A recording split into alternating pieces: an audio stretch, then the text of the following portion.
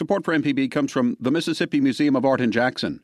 What Became of Dr. Smith by artist Noah Satterstrom is on view now through September 22nd, 2024.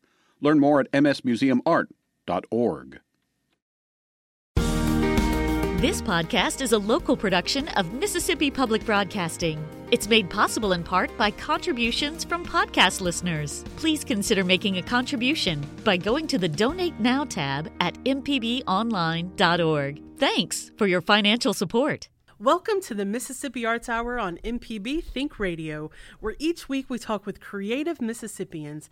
I'm your host, Leslie Barker, Arts-Based Community Development Director at the Mississippi Arts Commission.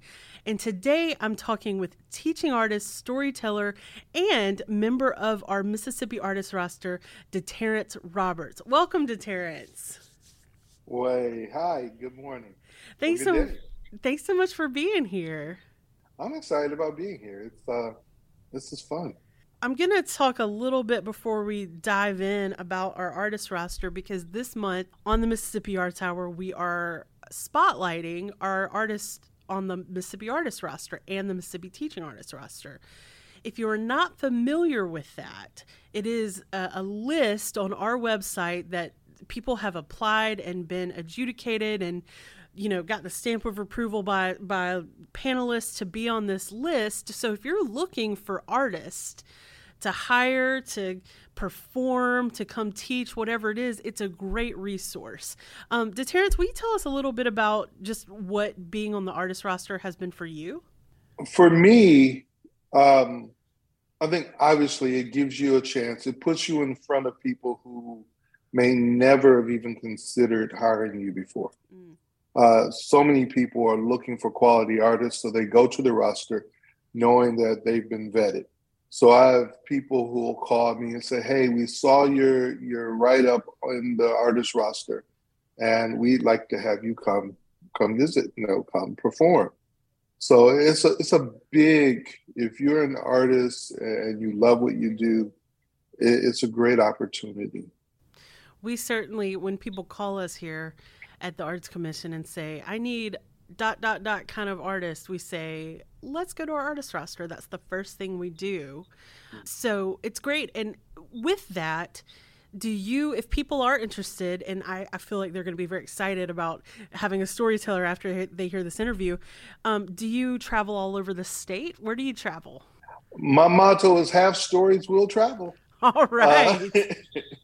So yeah, I travel all over the state. I've been to Houston, Texas. I've gone to Atlanta. I've gone all over the state, from the Gulf Coast all the way up to Senatobia. Well, actually, going even up to Horn Lake. So I've literally gone from the top of the state to the bottom of the state. The extremities. And from Vicksburg, from Natchez to Tupelo. So that's awesome. That's wonderful. So let's dive into what you do. And you have a very specific style, a very rooted in tradition style of storytelling. And I would love for you to tell us about it. I am a storyteller in really a West African tradition called Jalia. Jalia, or the jelly, or you may know the term griot, were artisans. They were musicians, storytellers, historians, often played instruments, and they were the keepers of the culture, the keepers of the history. So if you wanted to know about a person, they could sing a song that would tell the history of a king, or what his actions, or a great warrior. Or if you were a jelly in a particular village, you kind of knew all the history of the village, and people would come and listen to you recite the history. And so that's kind of, when I got into storytelling, I really wanted to be, well, professionally at least, I was looking for my niche, and that was, I was drawn to that idea of being a keeper of the culture. And so that's kind of how I perform. I am not the greatest of musicians, although I think I own all but one of the traditional West African instruments used by the Jelly. I have a balafon, which is kind of like a wooden xylophone. I have a kora, which is kind of a lute harp. And there's another called the goni, which is like the precursor to the banjo. When the captives were brought from West Africa to the Americas, trying to recreate their instruments, the goni became the banjo. And so those are kind of, that's one of the instruments I don't have yet, but my wife says I don't have any more room for any more instruments. But yeah, so that's kind of my passion. But I love telling folk tales. That's probably my thing. I love to create I think stories just open up your mind. You'll hear a story today, and then you'll go through something, and then that story will pop into your mind when you need it for that teaching moment. And that's what I love about what I do. So I want to dive a little bit into how it all started for you. So do you remember a story from, childhood or from early in life that really grabbed you and kind of led you down this path? Not particularly. I say that in a sense. I don't remember the exact story, but it was an Anansi story. And Anansi is the trickster Spider-Man from West African culture, particularly the region of Ghana.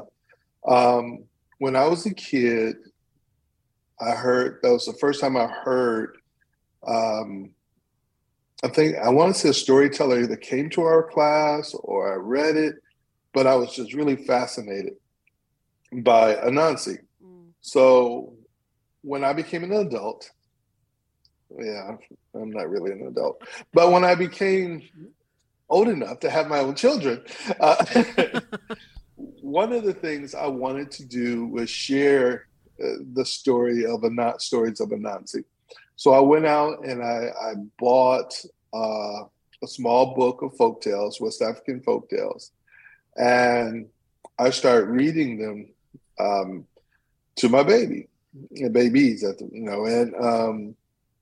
so from there, I started you learn the story, so you just start telling the stories. And I guess for me, doing that, and then when they finally started school, they always want parents to come and read. By that point, I didn't read to my kids anymore. I just told them stories. So I came and I told stories to their classrooms. And it would be like, hey, do you mind if Miss Johnson's class sits in next time you come and tell?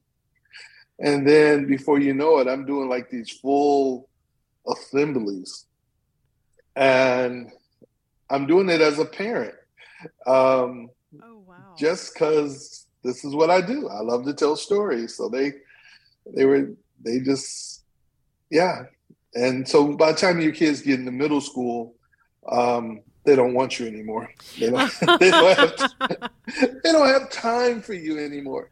But then we had another a child, like a later in life child. It was planned, so it wasn't an oops baby. You were wanted and intended to that child. Yes. This was important. So again, the tradition picked back up again. And it was during that time that I guess I made the transition from being the storytelling dad to being a professional storyteller. So I know that you live in Meridian now. Have you always lived in Meridian, and did this all happen there? No, I was born and raised in Flint, Michigan. But both of my parents are Mississippi born and raised. My dad is from Kemper County, Mississippi, and my mom is from Clay County. And so I grew up very much a Northern kid with Southern values. In fact, I would get in trouble people thought I was being smart because I was taught to say yes, ma'am, and no, sir. And people thought I was being smart if I said yes, ma'am. I was like, don't get smart with me. And I was like, my parents said, no, that's the way he was taught. And I spent every summer of my life down on the farm where my granddads, lived. And one of my grandfathers was a historian, and he was a storyteller of sorts. So I could always remember just sitting down and love to listen to him tell stories and tell about him growing up and what they call haint stories, the ghost stories, that things that he experienced. So I always say that storytelling was in me. And so moved to Mississippi for college, went to Mississippi State. And my parents shortly moved back to my dad's home place my sophomore year of college. So I've been here ever since. I've spent more time in Mississippi than I have anywhere else in the world. Mm. If you're just tuning in, I'm talking with storyteller and teaching artist Terrence Roberts. And Terrence, so you said you grew up in Flint, Michigan. You spent time in Mississippi in the summers and then ended up moving here in college.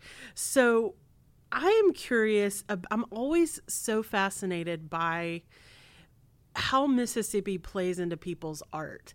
And it sounds like, from what you just said, that the storytelling was really kind of fed here by your grandfather. Yes, that's for sure.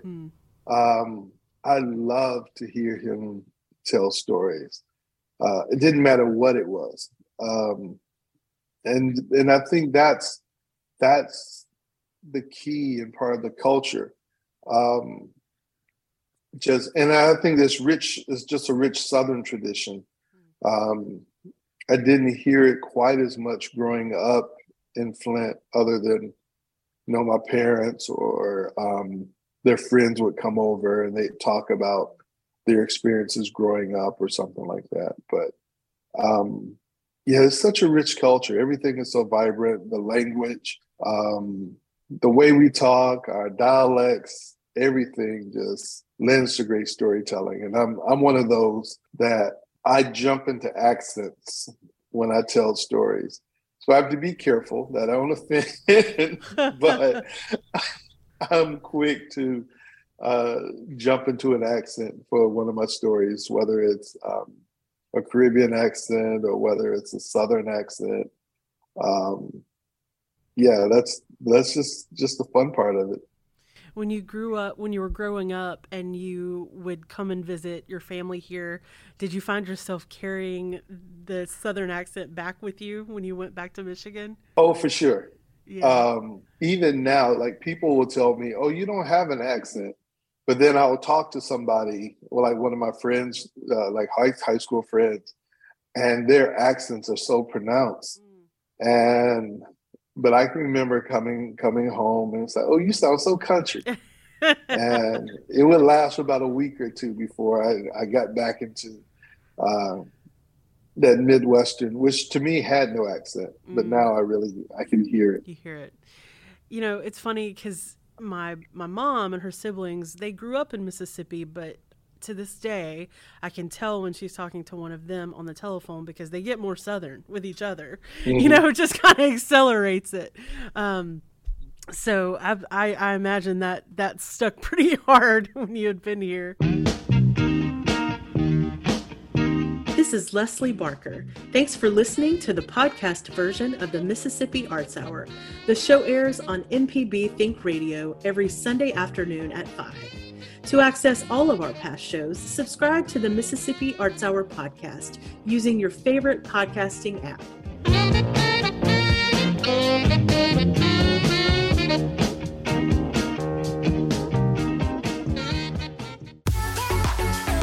Hi, I'm Ryder Taff, Portfolio Manager at New Perspectives, a fee-only financial advisory and co-host of Money Talks. Each week, we take your personal finance questions and tell you about a money topic we hope you find helpful. Money Talks can be heard Tuesdays at 9 a.m. on MPB Think Radio. Podcasts can be found on our website, money.mpbonline.org or on your smart device's podcasting platform. This is an MPB Think Radio podcast. You're listening to the Mississippi Arts Hour on MPB Think Radio. I'm Leslie Barker, Arts-Based Community Development Director at the Mississippi Arts Commission, and today I'm talking with storyteller Terrence Roberts. So, Terrence, I know in addition to storytelling, you do many, many things. So, tell us what some other elements of your life are. Oh, man. Everything is a story. What do I do? Well, I consider myself a trivocational minister. Actually, I'm probably quad-vocational, but I don't want to brag. But I am a church planting pastor. I pastor a church called Parables. And as you would imagine, most of the preaching is done through story. And the Bible is more than 70% narrative. And so it's really easy to just tell the story and to teach that way. I also work with the Meridian Freedom Project. I was hired on as the director of literacy, and the same passions that I carry with me through storytelling and through ministry, I can do right here on a daily basis with the Freedom Fellows, as we call them. And so that's fun. We're a leadership development program kind of built around the Freedom Schools of 1964. And so, which is really neat, because if you go back and look at the concept of the Freedom Schools, arts were a big part of what they were doing. They were integrating art into programming before it became really cool, especially here in the South. So that's always exciting. And of course, I'm a storyteller, and I'm also a teaching artist. So I guess that does cover four. Really? So, but yeah, so I get a chance to tell stories at least once a day. At least once a day. So that's the fun part of my world.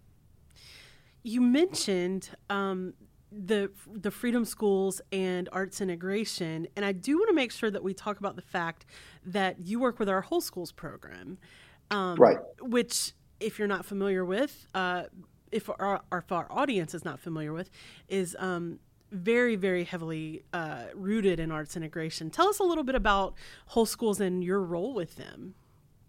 Okay. Whole Schools is a program opportunity through the state to help make sure that arts education is strong. And the concept of integrating the arts. And arts integration is simply teaching core subjects and an art form together, and helping by merging them together.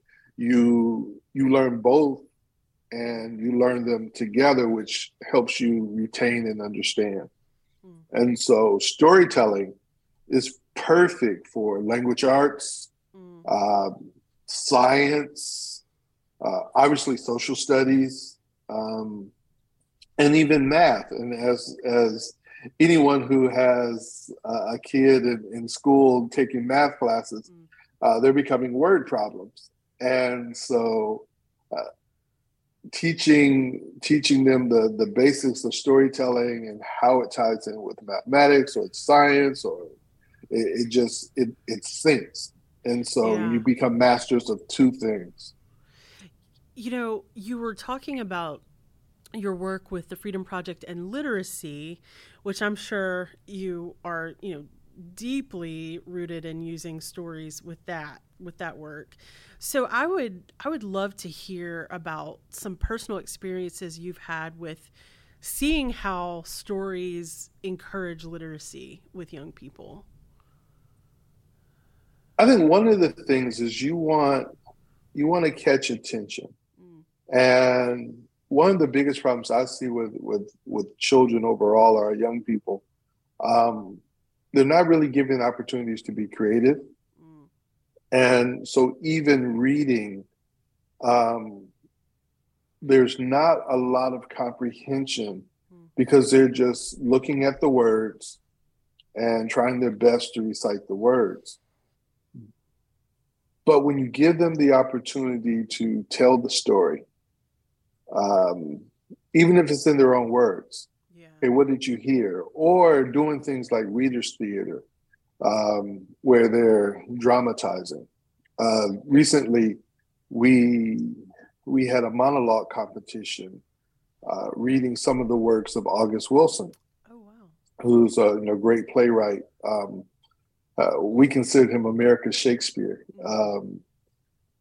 But to see them really understand and they're reading with not only comprehension, but expression, and fluency becomes a big piece of that, because now the words are flowing out of their mouths instead of they're just reading word for word.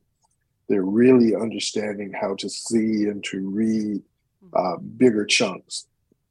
And so that makes a huge difference. And so when they're reading, now a story is playing in their minds as opposed to just reading the words and they have no idea what they just read. How did you, my background's in theater, so I am totally, You I used to definitely teach get it. theater. Yeah. And so getting kids to understand what they're saying, like, when they say a monologue, what are some of the tactics you use to help students understand what they were saying in those August Wilson monologues? I think part of it, even I call actors love to claim a toolkit. Yes. But I always remind them that storytellers are the first actors. And it's actually the storyteller's toolkit that actors have taken over. And because A becomes for S, everybody thinks it's the actor's story, the actor's toolkit, not the storyteller's toolkit. But with that being said, I teach them about body, voice, using their imagination and concentration, and even the collaborative work, working together in cooperation and collaboration with the audience. And so with that being said, the chance, the opportunity to work with our kids and to get them to really embrace what's going on. So what is this character? How do they feel? What's their body like? So how do they walk? And we'll walk around the room sometimes and try to find the body, the way that they walk. What is their voice like? If you got an 80-year-old man and you're a 16-year-old girl or a 12-year-old girl, you got to give me a man's voice out of there somehow. And so it's like you get deeper into it. So it's no longer just the superficial, let me read this. Right. But it's like, who is this person? What are they like? How do they sound? Using your imagination, because it's like you climb into their skin and then you're focused on it. So you're not distracted. You're not giggling. You're right there. Yeah. And so those are some of the things. And that's probably, I think, in everything I do, the actor's toolkit or the storyteller's toolkit is right there helping me help them understand what's going on. I love that you were talking about the storyteller's toolkit and how storytellers are the first actors. I mean, I really think you can say that every art form is storytelling, whether it's painting or dance or, that's the story that draws us in, right? It is. And it's always, of course, I'm very selfish. I love the term for what we do. And so, but yes, visual artists are storytellers, singers.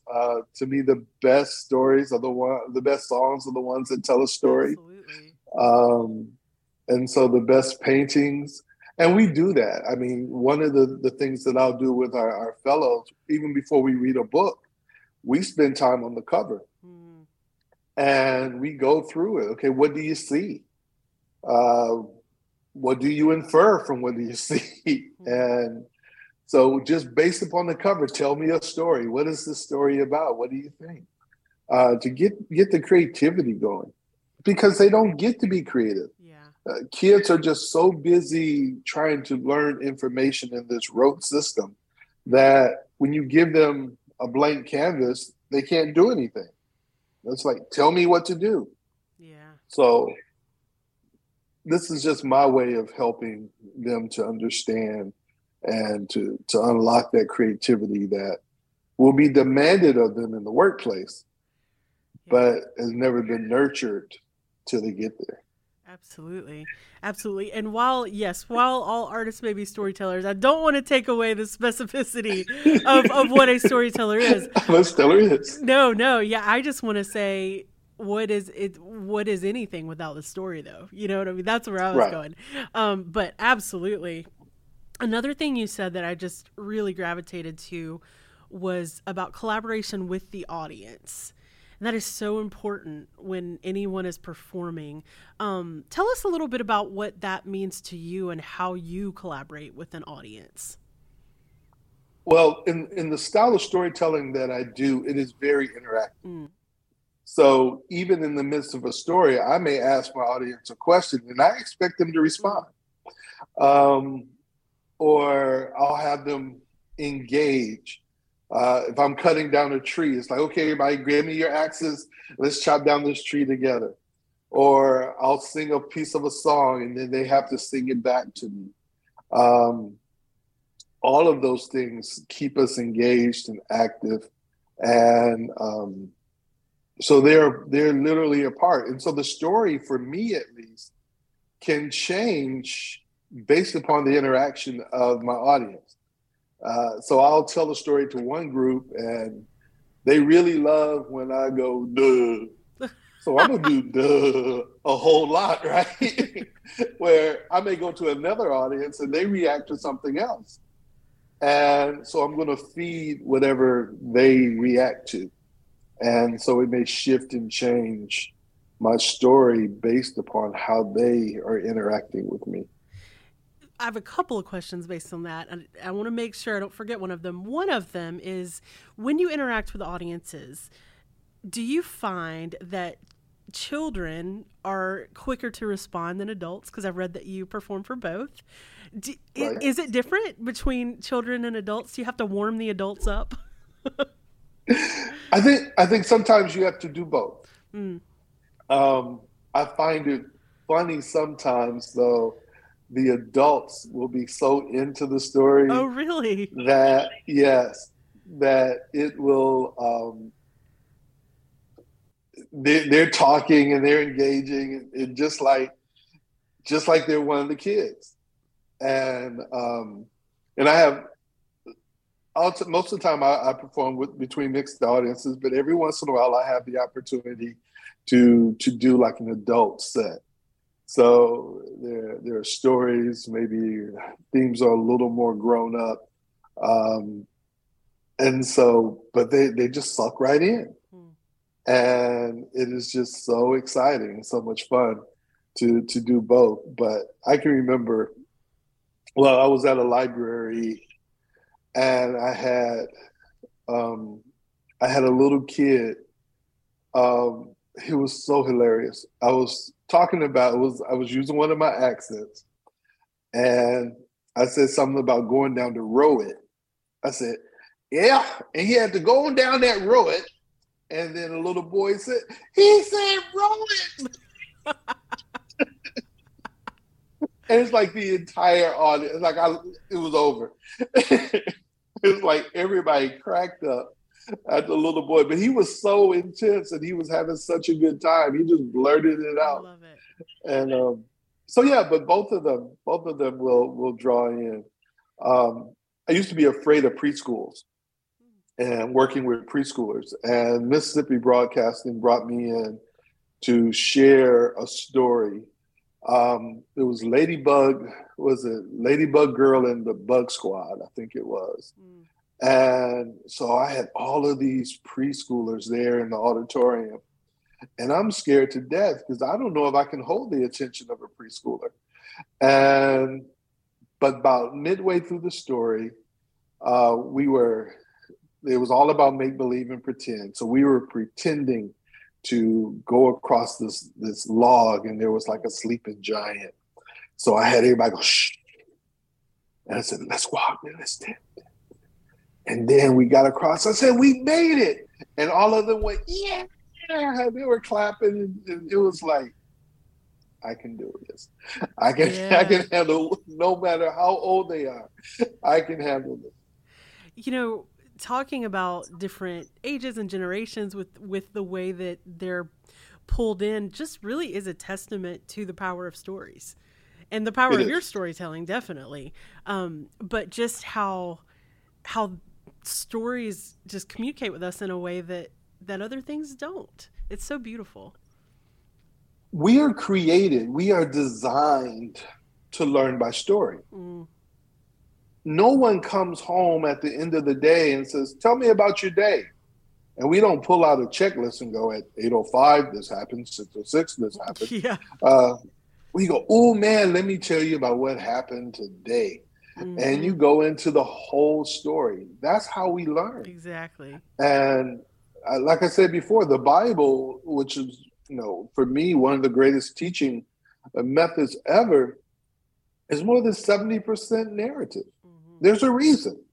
Before there were written words on the page, stories were passed down before they were written down so that they could be preserved, not so they could be read, but so they could be told, but you could check and make sure you were telling it properly.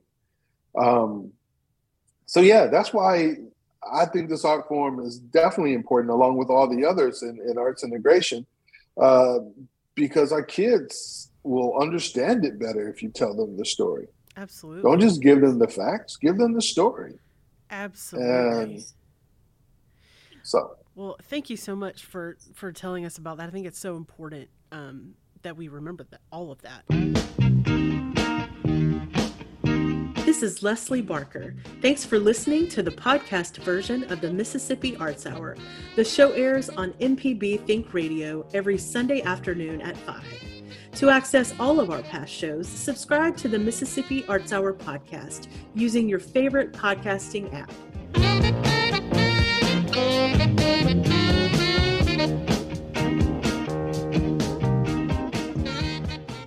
Hi, I'm Jason Klein from Fix It 101. If you ever thought about changing the doorknob or fixing a leaky faucet, some jobs just aren't that difficult, and yes, you can do it. If you want to find out how to do those things, listen to Fix It 101, podcast everywhere. This is an MPB Think Radio podcast. You're listening to the Mississippi Arts Hour on MPB Think Radio. I'm Leslie Barker with the Mississippi Arts Commission, and I'm talking with storyteller and teaching artist Terrence Roberts. So, Terrence, we were talking a lot about your style of storytelling in the last couple of segments in the West African tradition, but also your personal style. And it sounds like if you're working with an audience, as you said, collaborating with an audience and interacting, then it really might affect where your story goes, which tells me that you might never do it the same way twice. Tell us about that. Yeah, I think definitely the stories take on the personality of the audience. Mm-hmm. They help me tell the story. And so based upon even stories that I've told 1,000 times, are probably never the exact same story each time I tell it, based upon the audience and audience interaction and how they respond. One of the stories I love to tell, I have them, by the time I'm done, they're pretty much telling the whole story. And I'm just going through and just kind of cueing them to keep going. So that story is going to change based upon how the audience interacts or how they engage. And so I think the key to me to really good storytelling is the audience participation and buy-in. And early on, I learned all these different cues to try to draw people in. And in like some Caribbean cultures, they'll use the term crick. And so like a storyteller, before he'll even tell or she'll tell, they'll go crick, and the audience has to say crack. And so if they don't say crack loud enough, he won't tell the story. Mm-hmm. So even in the midst of the story, if he's holding them and they're waiting, it's like crick, and they're like crack, and they're like, and so they want to engage. And so I use prompts like that, or I use like bati or bati, which means, are you listening? Are you paying attention? And the response is bati. Mm-hmm. One of my favorites is I go, and the response is ame. So I engage with them, and sometimes I teach that at the beginning, but the stories are going and we're flowing so good that I actually never get a chance to even use it. But it's there just in case I see them starting to drift off, that I can suck them back in. But yeah, it's so much fun to see an audience and see how they react to certain things, and you just feed off of it. So the story just morphs, and which is really cool, because sometimes it gives you a whole new approach to the story that you hadn't considered before one particular audience. Well, we've been talking so much about storytelling that I have to ask you, will you tell us a story? Yes. I just don't know what story to tell you. I was telling somebody I think I counted them. I have like 60 stories that are stuck in my brain. And those aren't just like all of my stories, but those are the ones I can kind of tell at will. And so it's a lot. It is a lot. So my wife says I can't remember what I need to get at the grocery store, but I can remember all these stories. That's what's taking up all the space. You've used all your memory right. for that. I have all those stories. One of my favorite stories is actually a story. It's a Aesop fable that I've kind of stretched. So I'm going to kind of take it and try to really condense it really quickly. So here's the story. There once was a man who was a woodcutter. And every day he would go out and he'd chop wood. I mean, every day. Chop, chop, chop, chop. And that's how he provided for his family. Now, he wasn't rich. He just made enough to provide for his family, but they were happy. Well, one particular day he finds a tree. This tree is perfect. He can't wait to cut it down. So he grabs his axe and he starts to chop, and he chopped it. You're not helping. Why don't you chop with me? And he chopped, and he chopped, and he chopped, and he chopped, and he chopped. And whoop, all of a sudden, splash. The axe fell out of his hand and splashed into the water. It went, and he started to cry. I mean, he's bawling. He is crying like man cry. Have you ever heard a man cry? I have, yeah. I mean, no, I'm not talking about like his eyes are sweating. I'm talking about like really crying. Like, because we don't like to do that. But this man was bawling because nobody was around. In fact, he didn't even notice that an angel had come up out of the water. And the angel spoke to him and said, "Why are you so sad?" And he didn't hear it. But when you cry, you have to stop and breathe. So when he went, the angel spoke again. "Why are you so sad?" And he opens his eyes, he sees the angel, and he's like, I lost my axe in the water. The angel says, "No problem." Splash into the water it went. And the moment it comes up with this beautiful, solid silver axe. Now understand, the axe that he had was an old iron axe that his father had given to him, And so this silver axe was worth so much money, he could sell it and not have to work for a couple of years. Mm-hmm. And the angel said, "Is this your axe?" He looked at it and he said, "No, that's not it." So the angel says, "Wait," splash into the water it went, and it came back up with a gold axe. Mm-hmm. "Is this your axe?" And he looked at that axe and realized, man, that axe is worth so much money. I would be rich, never have to work again. So he said, "That is not my axe." And no matter how badly he wanted, he knew he should tell the truth. So he did. Well, the angel went back and this time came up with his old axe, but then said, "Because you were so honest, I want to give you the gold axe and the silver axe as a gift." He was so grateful. He took the axes and went into the village. Everybody was amazed. Well, there was another woodcutter in that village who was very upset because he thought he deserved the gold axe. So he took his old axe, he went down to the water, and he threw it in the water, and he pretended to cry. Well, the angel came up out of the water and asked, "Why are you so sad?" He said, "I lost my axe in the water." So the angel says, "Wait!" Splash it went. After a moment, he came up with a solid gold axe. "Is this your axe?" "Yes, that's my axe. It sure is. Thank you so very much." And he reached out to grab it, and the angel said, "No, this is not your axe. Because you will not tell the truth, not only will I not give you this gold axe, I will not return your old axe." And the angel disappeared into the water.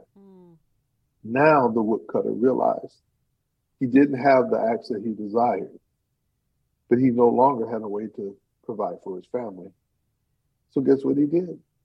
He sat down, but this time he cried real tears. And that is my story. Oh, I love it. I never heard that one before. That is his one. It's called The Honest Woodsman. If you find a collection of Aesop fables, I love that. And again, it's probably about 4 lines long. So that's that's a whole lot, and that's the shortened version of the story that I tell. And you get the kids or whoever's in the audience to chop along with you. We chop along, and by the time we're done, like the splash, like it's so repetitive that they'll go splash, and they'll even do "Why are you so sad?" I They'll love just it. pick up and they'll engage, and so the story takes on its own life because they kind of know what's going to come next, and so they jump right in with it. And I love the imagery of this angel rising up out of the water. It's beautiful. It is. What are some of your other kind of, I know you said you had like 60 in your head, but what are some of your other go-to stories that you love to tell? Let's see. I love any Anansi story. One of my favorite Anansi stories, actually I have so many favorites, but one of them is a story about, it's called Anansi and the Snake. And I tell the story with the Caribbean accent. It's a story about basically how all stories in the world are named after Anansi.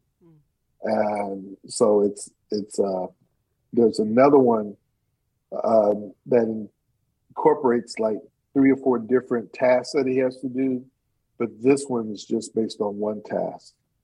So that's definitely one of my favorite stories. I've recently recorded a story for grown people, and which is really cool. And that particular story is called The Fisherman's Knot, and it's a love story about a guy who abandons true love, looking for something that he thought was love, and he ends up with nothing at all. And so kind of the idea of love found, love lost, and love longed for. I'm glad you mentioned that. Could you tell us a little more about your recent recording project? Sure. Worked with a local artist here in Meridian by the name of Roderick Fox. He's a musician, very talented.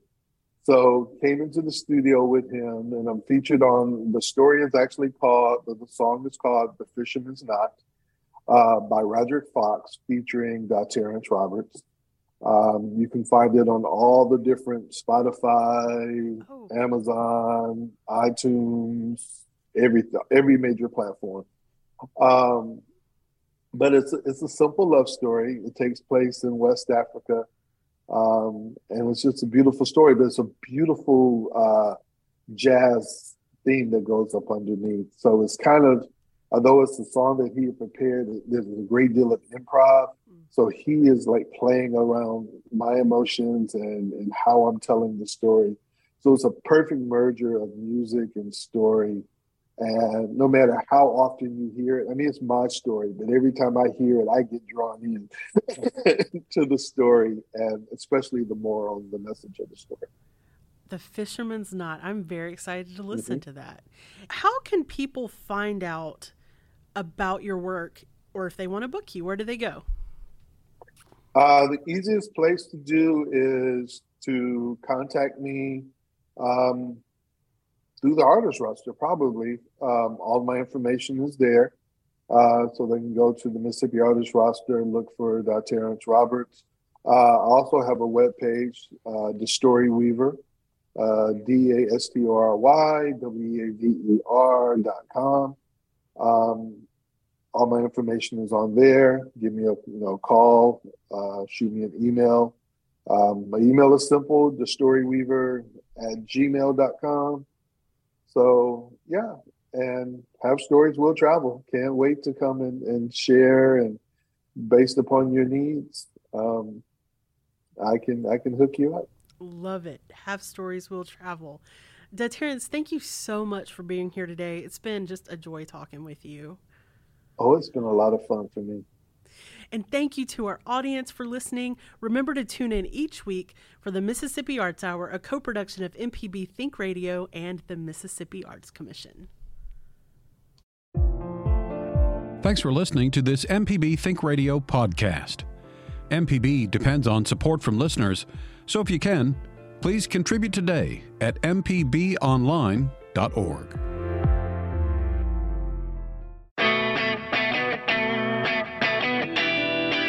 When you look at your vehicle, think of MPB. Need to get rid of your ride? Donate it by calling 877-MPB-4-CAR. Need to have some work done on your truck? Listen to AutoCorrect Thursdays at 10, Saturdays at 11. An MPB license plate reminds you that MPB is with you wherever you go. Go to your county office and ask for an MPB car tag. MPB and cars, better together.